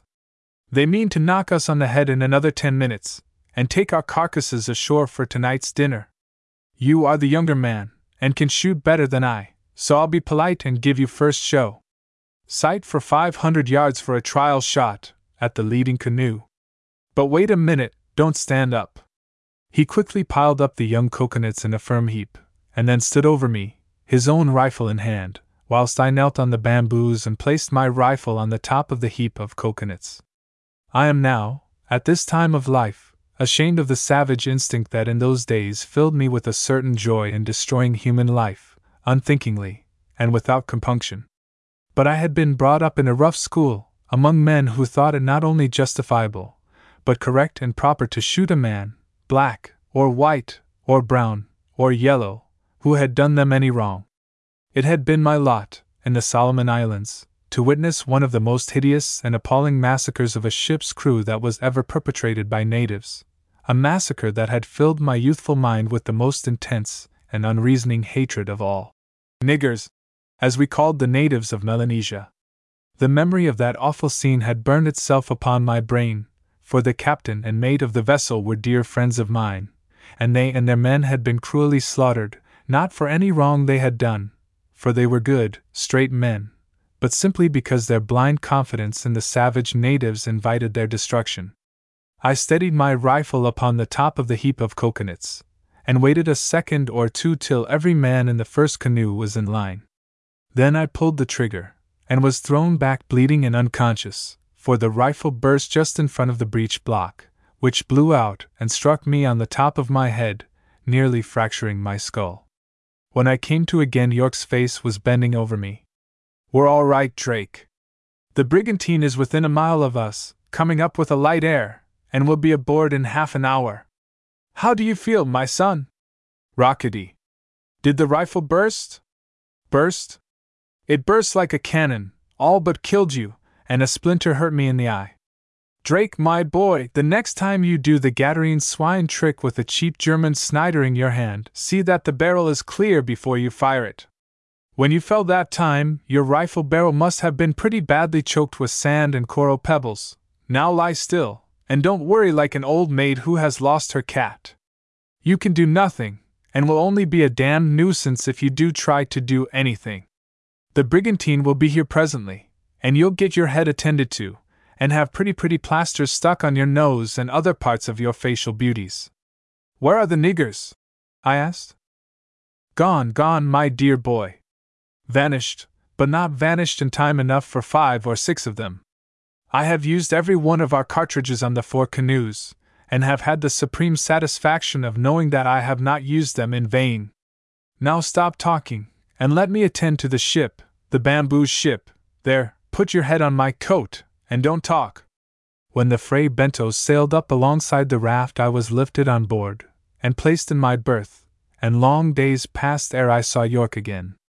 When I did see him, the brigantine was lying at anchor at Rook Island, and Guest was in my cabin telling me the story of the hurricane, of how he had lost the 2 boats within an hour, one being carried away when the brigantine was all but thrown over on her beam ends, and the other, the longboat, swept away with everything else on deck, guns, deck houses, bulwarks and all. How we escaped smashing into some reef or another I don't know, said Guest. But the strangest thing about it all is that Yorke's cutter, manned by native seamen, managed to stick so close to the Fray Bentos, for when I, running before the hurricane, with my decks swept with tremendous seas, suddenly ran into smooth water, brought to in 15 fathoms, and dropped anchor, there was the Francesca cheek by jowl, alongside of me. Kanaka sailor's eyesight, I said. Napoleon never lost sight of the brigantine for a moment.